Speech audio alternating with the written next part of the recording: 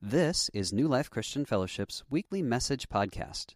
You can find us online at newlifepetaluma.org. And now, this week's message. Well, how are we doing today? Doing all right. So funny, Super Bowl Sunday is just never on my radar because I'm not a big sports person, but I love the food and the commercials, so I get excited, but I'm always like, oh yeah, who's playing? And I think it's, who's playing? Rams? And yes, Cincinnati. Phil told me Cincinnati, and I thought of chili. That's how I made the connection, because again, food. So, all right. So, may your team win, or the team you don't like lose, whatever that means for you today. But it's always fun to show up on a Super Bowl Sunday to see who the real committed people are, right? Because you're here. Some of you are online, and we still love you. But this is a good morning. It's a good morning. Well, today we're wrapping up this series we started at the beginning of the year, taking a look at some heroes, a guy, Daniel, and some of his friends. And I hope you've been blessed and encouraged if you've been a part of the series for any length of time. It's amazing what we can learn as we look at the lives of those who've gone before us. And we see that they had their own issues and their own struggles. And though there's a lot of time and distance between us and them, man, being human is being human, isn't it? And seeing how they wrestled with their journey, and yet they did incredible things. They influenced their culture and their kingdom by being faithful to God.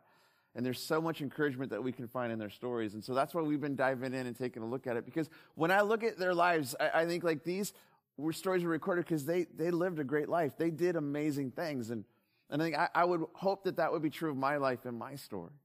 Like how many of you would love to experience something great or do something great or continue doing something great with your life? And have you noticed it's not always easy? Like, have you ever endeavored to do something really incredible and you were so excited about it, and yet as you got into it, you realized it got kind of difficult or challenging? What did you do? Yeah. Some of you are like, I don't know, I'm still figuring it out, right? My family growing up, we would go to Yosemite National Park almost every summer my whole life. And I remember this one year, I'm in my late teens or early 20s, and a group of us, my brother and some of his friends, we decided we wanted to hike to the top of Half Dome. I don't know if you've ever been there or seen Half Dome in the valley. It's beautiful. It's one of this majestic places. Like if I were to think of where's God's cathedral on earth, I think of Yosemite Valley. And I love going to that place. And so we decided, okay, let's go and do this incredible hike. It's before you had to do all the stupid pass things that are in place now, but, it's okay. I'm not bitter about that at all. But we decided we're going to do this hike. Now, it's 8.2 miles to the top of Half Dome from the valley floor. You gain elevation of several thousand feet. The cool thing about it is it's just a hike. You don't need to be like a rock climber or Spider-Man or anything to do it. And it's intense, though. And so we committed to do this as a group of friends. And so we're hiking and enjoying it, and it's going beautifully. And then you get to this moment where you're just about to go to the top of Half Dome, and you've got to go up these cables. So I don't know if you've ever done it or not, but these cables are pretty intense. If you've got any fear of heights like me, it's a little intense because it's literally you on an almost feels like vertical incline with these metal cables that the Park Service put in, and you're like, how old are these cables? Is this going to hold up? And I remember one year going up halfway, and I saw a squirrel just scampering along, and he kept scampering until he just kind of went off the side. And I'm like, I don't think that was a flying squirrel. That's now a pancake squirrel. Like, it's not going to go well. And so that day we get to that point. We've literally hiked 8.1 miles of the 8.2 miles hike. And we're staring up at the cables, and we're kind of psyching ourselves up to go. And then we look at our friend Rich, and he's looking at the cables literally like this. Like just taking steps back. And so we're like, Rich, no, come on. It's going to be there. It's like when you get to the top, you have this panoramic view of the most beautiful landscape in the world. You're literally breathless in the clouds. It is glorious and wonderful. Don't back down. We will go up these cables with you. We'll walk in front of you. We'll walk behind you. If you slip and fall, we'll let your family know. Like, we'll go with you. Like, it's going to be okay. And I remember him just staring at it, and his face was growing pale. And I just was like, what's he going to do? Daniel's going to face a situation like that today. We're going to see this moment in his life and in his story where it's going to cost him to be faithful to God. And there's this moment where you're like, what is going on in the story that we're going to see? And I want to take a look at this because I think there's something really important that we can learn for our stories. Because I don't know about you, where you're at in your journey of faith, if you're just exploring or checking things out, which is awesome. If you're here, we're so glad that you're with us. Or maybe you're like, no, I've been doing this for a while, but there will come a moment where it's going to get intense if you're really going to want to do the life God has for you. And so we're going to take a look at what we got. We're going to jump into this final story in Daniel chapter 6. And so there's this new king that's in place, this guy Darius. He's taken over, so he kind of wiped out the old king, and Daniel kind of warned the old king, and the old king didn't listen, and so Darius is now king. And we're going to see that God is still working through Daniel's life. And so this is what we see as we jump into Daniel 6, that Darius the Mede, this is the new king, decided to divide the kingdom into 120 provinces. And he appointed a high official to rule over each province. The king also chose Daniel and 2 other administrators to supervise the high officers and protect the king's interests. And Daniel soon proved himself more capable than all the other administrators and high officers. And because of Daniel's great ability, the king made plans to place him over the entire empire. I love this about Daniel. I mean, here's a guy that just said, God, I got a bad deal when this whole thing started. I mean, I was taken prisoner and forced to serve in this land, but instead of just giving up on them, I'm going to give my best. And God seemed to always bring him to the place where he could have incredible influence in a kingdom and a culture that could care less about him. So Daniel's stock is on the rise once again. But check out what happens. Then the other administrators and high officers began searching for some fault in the way Daniel was handling government affairs, but they couldn't find anything to criticize or condemn him. He was faithful, always responsible, and completely trustworthy. Isn't it interesting what jealousy will cause you to do? I mean, here's these guys, instead of being so grateful that Daniel's doing a good job, they look at him and they're like, that should be me. And so they're actually trying to figure out, how do we take him out? It's always interesting that for some people, seeing the greatness in another person makes them feel small. And that's what's going on with these guys. And yet, as they're trying to figure out a way, how can we get Daniel out? They can't, because he's a stand-up guy. He's doing a good job. And so their challenge now is, how do we get him in trouble? And so they concluded, our only chance of finding grounds for accusing Daniel will be in connection with the rules of his religion. Like, this is a guy that has his own faith. He doesn't follow our ways. He does his own thing. So maybe we can get him in trouble by this thing that he's really committed to in his life. So they're going to try and set him up. And so the administrators and high officers went to the king and said, long live King Darius. Okay, that's, i.e., they're just buttering him up. We're all in agreement.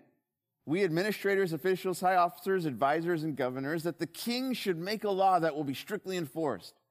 Give orders that for the next 30 days, any person who prays to anyone, divine or human, except to you, your majesty, will be thrown into the den of lions. And now, your majesty, issue and sign this law so it cannot be changed, an official law of the Medes and Persians that cannot be revoked.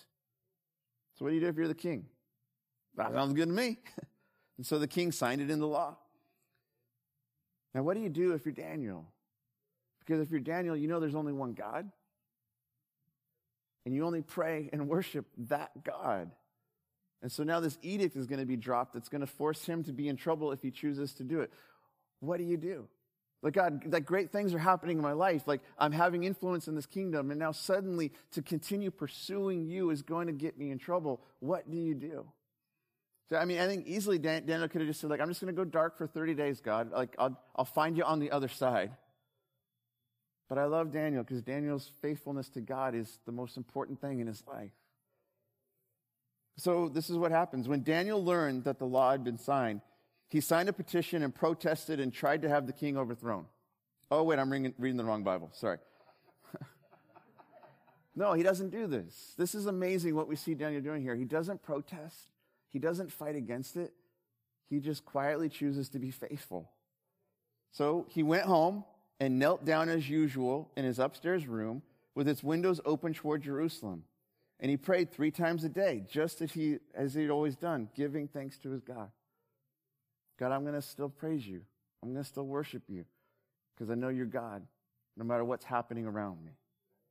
Then the officials went together to Daniel's house and found him praying and asking for God's help. So it's interesting, they knew this would be happening because they knew Daniel. His faith wasn't a secret. He wasn't hiding it in some closet. He's like, I follow this God and I really like this God. So they know that they can go find him and get him in trouble. And so they went straight to the king and reminded him about his law. Did you not sign a law that for the next 30 days, any person who praises to anyone, divine or human, except to you, your majesty, will be thrown into the den of lions? Yes, the king replied, that decision stands. It's an official law of the Medes and Persians that cannot be revoked. And then they told the king, that man Daniel, one of the captives from Judah, is ignoring you and your law. He still prays to his God 3 times a day. And hearing this, the king was deeply troubled, and he tried to think of a way to save Daniel. And I love this. Even though he doesn't share Daniel's faith, he understands how valuable Daniel is. Wouldn't that be awesome if that was our reputation in our world? That people knew us as being valuable because of our faithfulness to God that flowed through our lives into the world around us. And so here's Darius like, oh no, not him. I need to protect him. And so he's trying to figure out a way. And so he spent the rest of the day looking for a way to get Daniel out of this predicament. But in the evening, the men went together to the king and said, Your Majesty, you know that according to the law of the Medes and Persians, no law that the king signs can be changed. And so here's the dude who's in charge, who's now powerless. Maybe power isn't as important as we think, huh? And so at last the king gave orders for Daniel to be arrested and thrown into the den of lions. And the king said, May your God, whom you serve so faithfully, rescue you. And a stone was brought and placed over the mouth of the den. The king sealed the stone with his own royal seal and the seals of his nobles so that no one could rescue Daniel. And I just got to say, as I read through the story, now I've grown up with it, so I know where it's going, but kind of as I even read it again fresh, I get to this point in the story, and I'm kind of upset. Like, I'm kind of put off. I'm kind of bothered by what I'm seeing here. I struggle with this, because why is it that Daniel gets in trouble for doing the right thing? Like, doesn't it seem like if he's going to be faithful to God, if he's going to serve God, if he's going to do what God wants, then doesn't it seem like things should go well for him? I mean, you look at the legacy of this man. I mean, he got a bad deal. Like, he was taken captive. He was forced to serve in a pagan kingdom. He was forced to study all things wicked and evil, and he still got top marks because he's like, I'm going to serve God and serve this kingdom despite itself. And he's been faithful to Babylon, serving God in Babylon and changing the course of the kingdom his entire life. And then here he is near the end of his life, and he's going to get thrown into a den of lions. And I wrestle with this. And just because I look at this, and it causes me to ask the question, well, what about my story? Like, God, I wrestle with this because if I'm going to be faithful to you, if I'm going to follow you, shouldn't it go well for me? Have you ever wrestled with that? Like, God, if we're following you, if we're doing what you want, doesn't it seem like if we do the right thing, doesn't it seem like if I'm living my life the best I know how to be faithful to you, things should go well for us? But how many of you have been around the block long enough to know that's not always the case? Yeah. Like, I remember in junior college taking this course and having this very outspoken, angry professor who didn't like people that held my faith. And I just remember one day in the class, he's just tearing this dude apart in another class for being one of those Jesus people. And he's just like making fun of him and destroying him. And I just kind of felt like this kind of conviction inside of me, like I don't know who that guy is, but like he's in my family of faith, and maybe I can gently kind of stand up for him. And so I just kind of shakingly raised my hand. And I remember the person was like, what? I'm like, hey, I just want to say, like, whatever you're saying about that guy, like, I believe those things too. And I don't know if everything you're saying is actually right about what people like us believe. And I wasn't being a jerk. I was just being kind and gentle. And in my mind, I'm like, and God, you're going to honor this, and he's going to come to faith in you, and we're going to have a revival in the classroom, and it's going to be great. And let me tell you, that became the toughest class after that moment. But God, I thought I was doing the right thing. And some of you know that story. Some of you are experiencing it. Maybe in your journey, like Jesus is getting a hold of you and your life and making good changes, and he's changing how you think about life and changing the choices that you're making. And it's going so well as you follow him. But there's people in your life, like maybe good friends around you, that are like, why are you not doing what we do anymore? Why are you not hanging out? Why are you doing different things with your story? And they kind of think you're dumb, or they're kind of picking on you for it. Or maybe in your own family, Jesus is transforming you from the inside out. And generational dysfunction is falling off of you because you're getting healthy in what Jesus is doing, and yet you may have your own family that are like, stop. Because misery loves company. And when one person gets healthy, it brings out the truth of the whole system, doesn't it? And people don't always like that. And you're like, but Jesus, if I'm following you, if I'm being faithful to you, shouldn't it have a positive impact in my life? And yet that is not always the case. And see, there's something powerful in the story that we see. There's a truth that I think we oftentimes miss, a truth that surprises us when we encounter it. And here it is. Sometimes living for God leads us into the lion's den. Man, I did not get that memo when I signed up for this club. You know, like I was like, hey, it's going to be so great, and life's going to go awesome, and it's just going to be like this happy musical, and not always the case. And I think, like, why? Why is this the case? God, why is it that sometimes being faithful to you will actually lead us into trouble with this world? And a simple answer is because the things that God desires for us and the things the world desires are not in agreement. Like, we live in a world that's chasing after its own self, its own view of God, its own self-identity, and that often puts us at odds with the world because of what we're discovering about the truth and who God is. And we have to wrestle with that reality. And yet the reality is that this shouldn't surprise us if we've been paying attention to who Jesus is and even the things that Jesus said about himself and what it would mean if we actually were to take him seriously and begin to follow after him. I mean, listen to what Jesus says about this idea in John 15, 18 through 19. This is Jesus talking. Listen to this. He says, if the world hates you, and I'm like, time out, wait, what? No, I like the word. This is, what do you mean if the world hates me? Just like, let me finish. If the world hates you, remember, it hated me first. So John, who's recounting this conversation that he had with Jesus, if you go to the very beginning of his account of life of Jesus in John 1, he says that the true light of the world, Jesus, was coming into the world, and yet the world couldn't comprehend it. John says that his very own people are the ones that would reject him. And this is what Jesus experienced. And so he says, remember that they hated me first. The world would love you as one of its own if you belonged to it. But you are no longer a part of the world. I chose you to come out of the world, so it hates you. All right, who's in the club? Who's like, this is the sales pitch? Like, what? And yeah, I think there's something beautiful in what he's saying here, even though there's some heaviness to it. I chose you. But Jesus looks at us and says, I want to invite you into something totally new and different, but you got to understand there's a cost. It will put you at odds with the ways of this world, but those are broken ways, and I want to lead you into something better, into a new life. And what's amazing about this first group of followers that he said this to, they all chose Jesus. And almost every single one of them, except John, who's writing this account of Jesus' life, paid with their blood. It cost them their lives to follow Jesus because they chose him. They thought he was worth it. They thought he was more valuable than the ways of this world. And this is why Jesus says in the next chapter to this same group, hey, in this world, you will have trouble. Because it's a broken, messed up world that's running in its own direction. And God is saying, wrong way. Life is this way.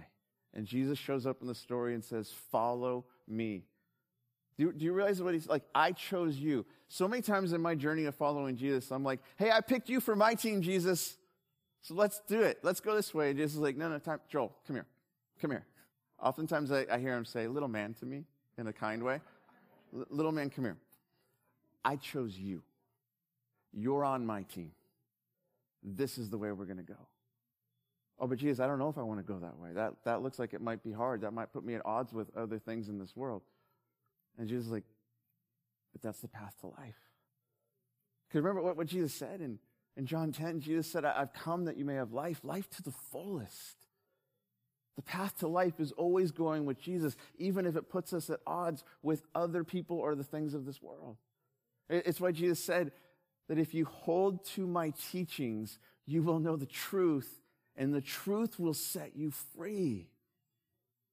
See, the path to life, the path to freedom is always going with Jesus, but it's not always easy because this truth exists that sometimes living for God will put you into the lion's den.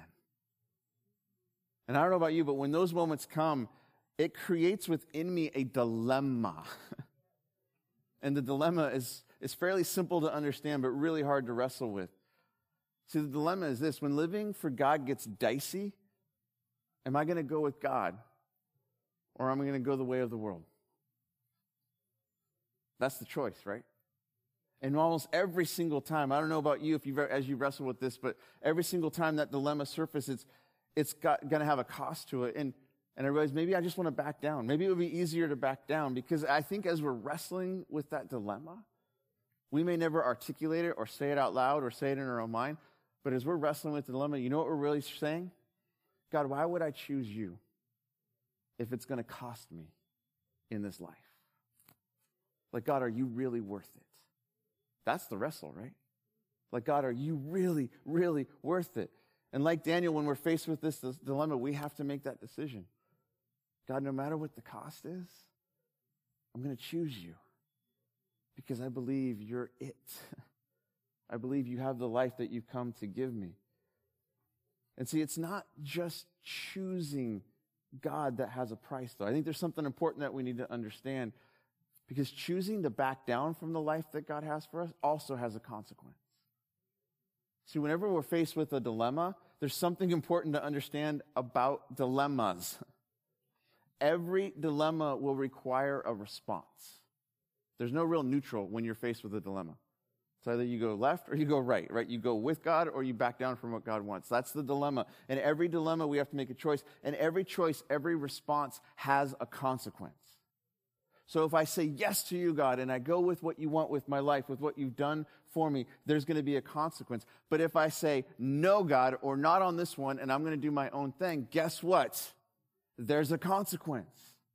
Either one has a consequence, and we have to see what we're going to do. And so when we choose to back down, what actually happens is we will miss out on what God wants to do in our life and through our life if we choose to go with him. And see, here's the great tragedy of backing down that, again, I think we miss. The great tragedy is that we often choose to back down because it feels safe. It feels safer than if I had chosen to trust God and go with him. It feels safer because we think that somehow in this moment, on this issue, this topic, this struggle, whatever it is, if I just back down or go the way of the world, it feels safer. Because I think at some level we think that will actually lead us into the life we want. Jesus, I know you said you'd come to give me life to the full, but on this one, I think this feels safer. I'm going to go this way. I think it's going to lead me in the life that I want. And so we back down from what God desires and we begin to compromise. We do it in all sorts of areas. Like, God, am I really going to trust you with my finances? Am I really going to trust that you've blessed me with resources in this world so that I could choose to be a part of your kingdom and choose to support and fund the things that you want to do? Or do I think I'll actually be happier if I use it all for myself and pursue my own thing? Gosh, we do it with our sexuality all the time. Like, God, do I really trust that what you are calling me to is what is best? Or do I think I'll be happier if I pursue my own thing and do what I want on my terms? Man, we do it with our future all the time. God, do I really trust that where you're leading me is good, even though the road is hard? Or do I say, no, I don't want to do what you want. I'm going to do my own thing and miss out on what you have for me? And see, Daniel could have easily have done this. I mean, come on, it's like 1 month. God, I'll see you on the other side. I'm not going to pray to anyone because I'm not going to compromise, but I'm not going to pray to you because I don't want to get in trouble. And so I'm just going to shut down I'm going to do a 30-day God fast.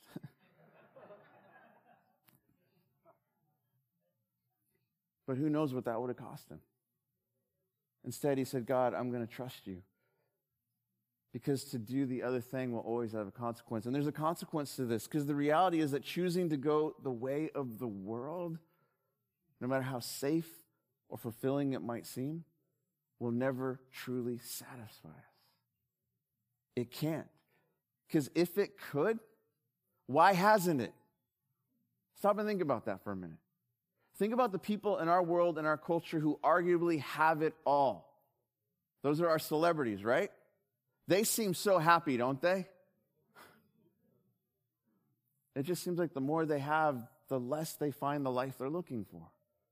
I love how the great Canadian philosopher puts it, Jim Carrey.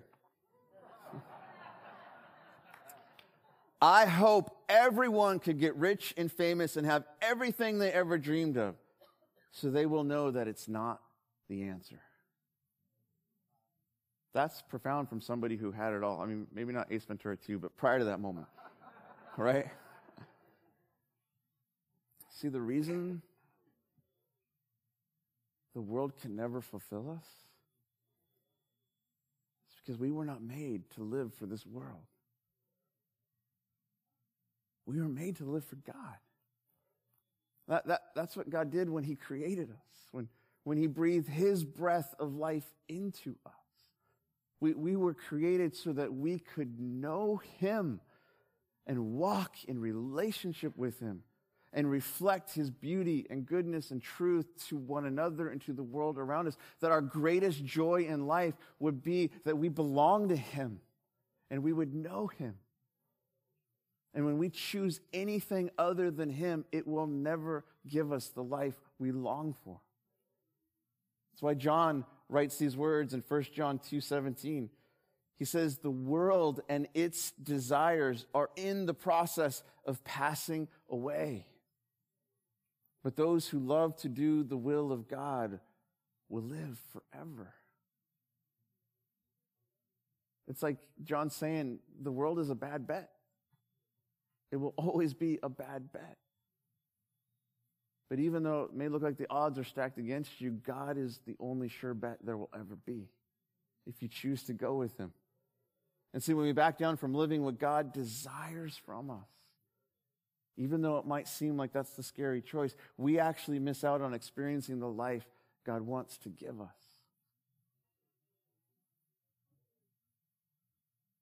He had walked 8.1 miles to get to this moment and staring at these cables. And it was a grueling hike. And he didn't finish it. He chose to stay there on the horseshoe saddle thing while the rest of us did the 0.1 miles and got to see the beautiful country and the beautiful sky, to rest breathlessly in those heights. You see, I don't want to miss out on what God has for me. I don't want you to miss out on what God has for you. But we have to wrestle with this reality. So let me ask you this question. What if the path that will actually lead you to your greatest life, the life you truly long to live, means trusting God, even if that leads you into the lion's den? What will you choose in that moment?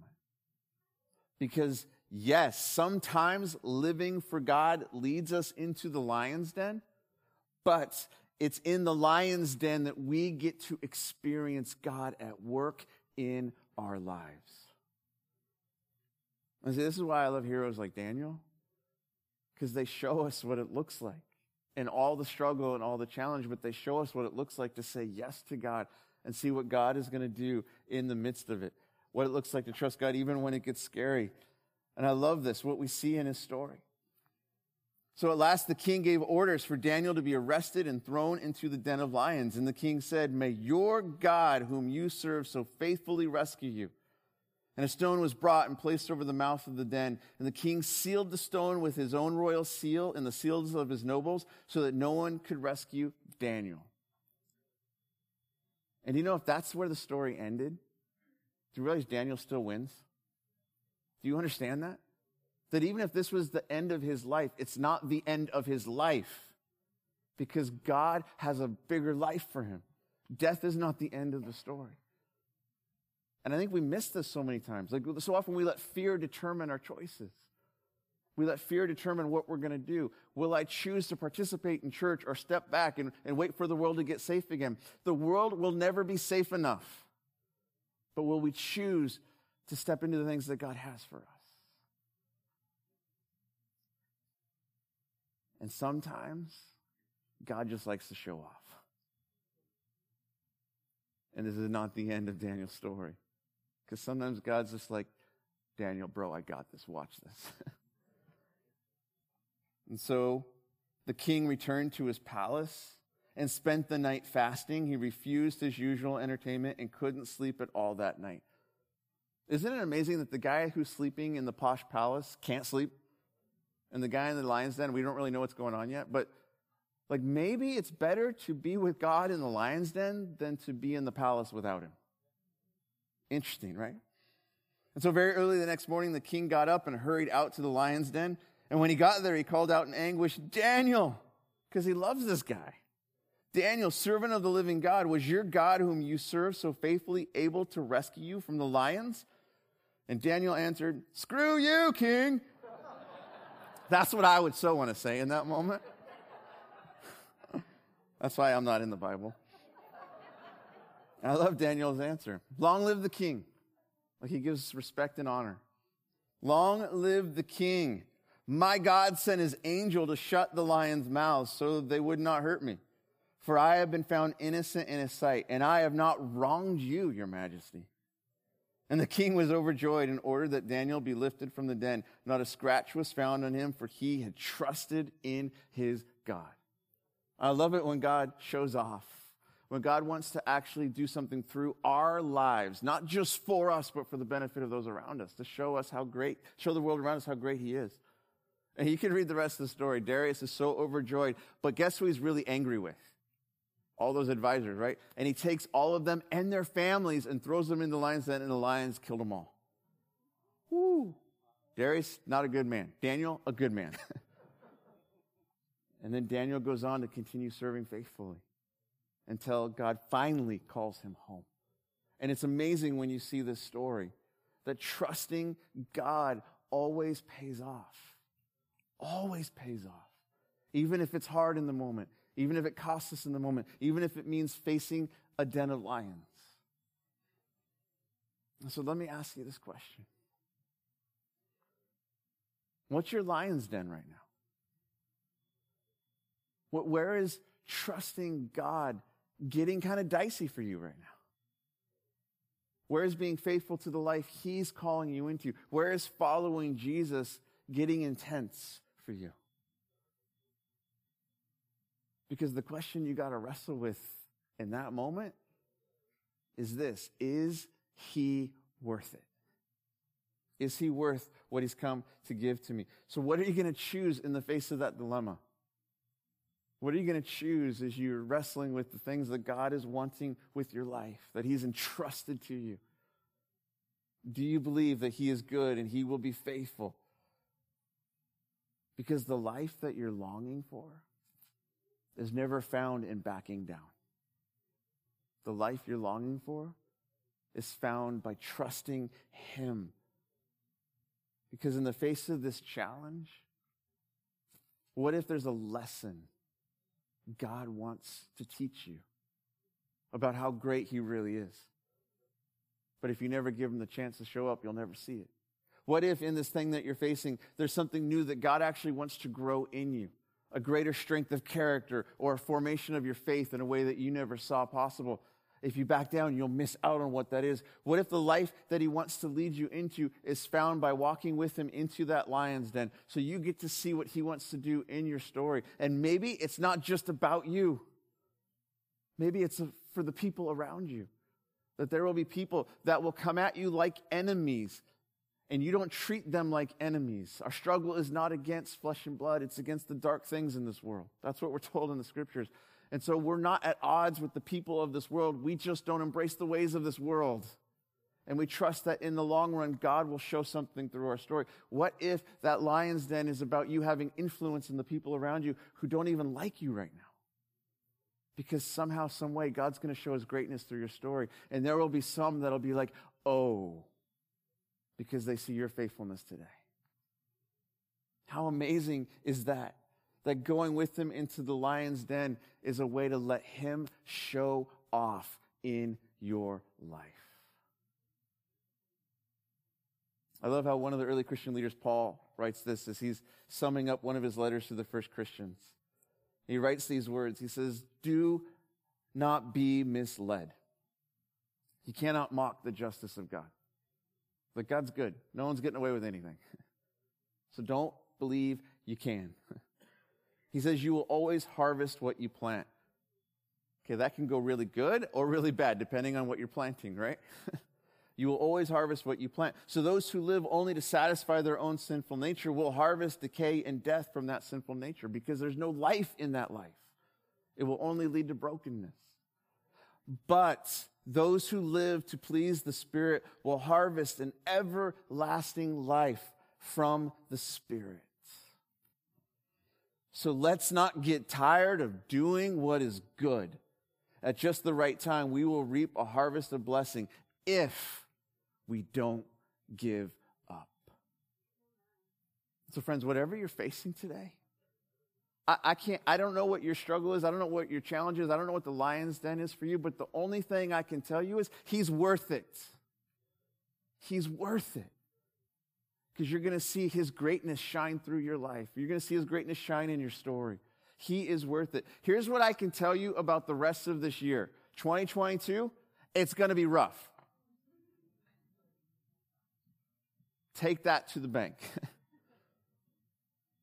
I don't know when this pandemic's going to end. It looks like some good news is coming out this week for us. Who knows? Right? Like 2 weeks from now, we're all going to be like in bubble suits. I don't know what this is going to look like. I know it's going to be hard. I know it's going to be challenging. I know it's going to be crazy. I know as we seek to navigate it the best we can, some people will like our choices and some people won't like our choices. Our attitude is not the middle finger. Our attitude is, God, I want to be faithful to you. So let me have a spirit of love to those that I'm in disagreement with. So through my life, you show them your goodness. I don't know where you're going to struggle with following God in areas of your life that are at odds with the ways of this world. And some people will look at that and just think you're weird. Some people will look at that and they'll want to cancel you because that's what our culture is right now. It is fierce. It is mean. It will cost you. But the way to have influence isn't to capitulate to the world. It's to show the world something different. It's to show the world what faithfulness to God looks like. A God who is so great that you trust he will do something in and through your story for the sake of those around you. Because Jesus, who said, in this world you will have trouble, didn't finish the sentence there. He said, take heart. I've overcome the world. You belong to me. You're on the winning team. Let's keep playing the game. Let's not give up. It's not halftime. We got a whole other quarter to go. The world needs to see the goodness of me, and I want to show them that through you. So God, we want to come to you right now, and we want to stand before you in this moment and say, come what may this year, we choose you. We choose you because we believe you are worth it. We believe that you will do something great in our stories. But God, it is freaking some of us out right now. Because when I said yes to you, Jesus, I didn't know I was saying yes to a lion's den. But thank you that there is nothing we will face in this world that is greater than you. And so we choose you. So please help us to live out that choice every single day. Because we need to see your goodness and your greatness in our stories. Father, I want to pray for anyone who is in the thick of it right now. God, would you strengthen? Would you whisper words of hope and life to them? Could they be reminded of the goodness of you, why they chose you in the first place? Because you chose them for new life. God, for anyone who's on the fence, who's potentially wanting to walk away from you right now, would you come close and remind them that you are a giver of good things? It's not always easy, but it's always worth it.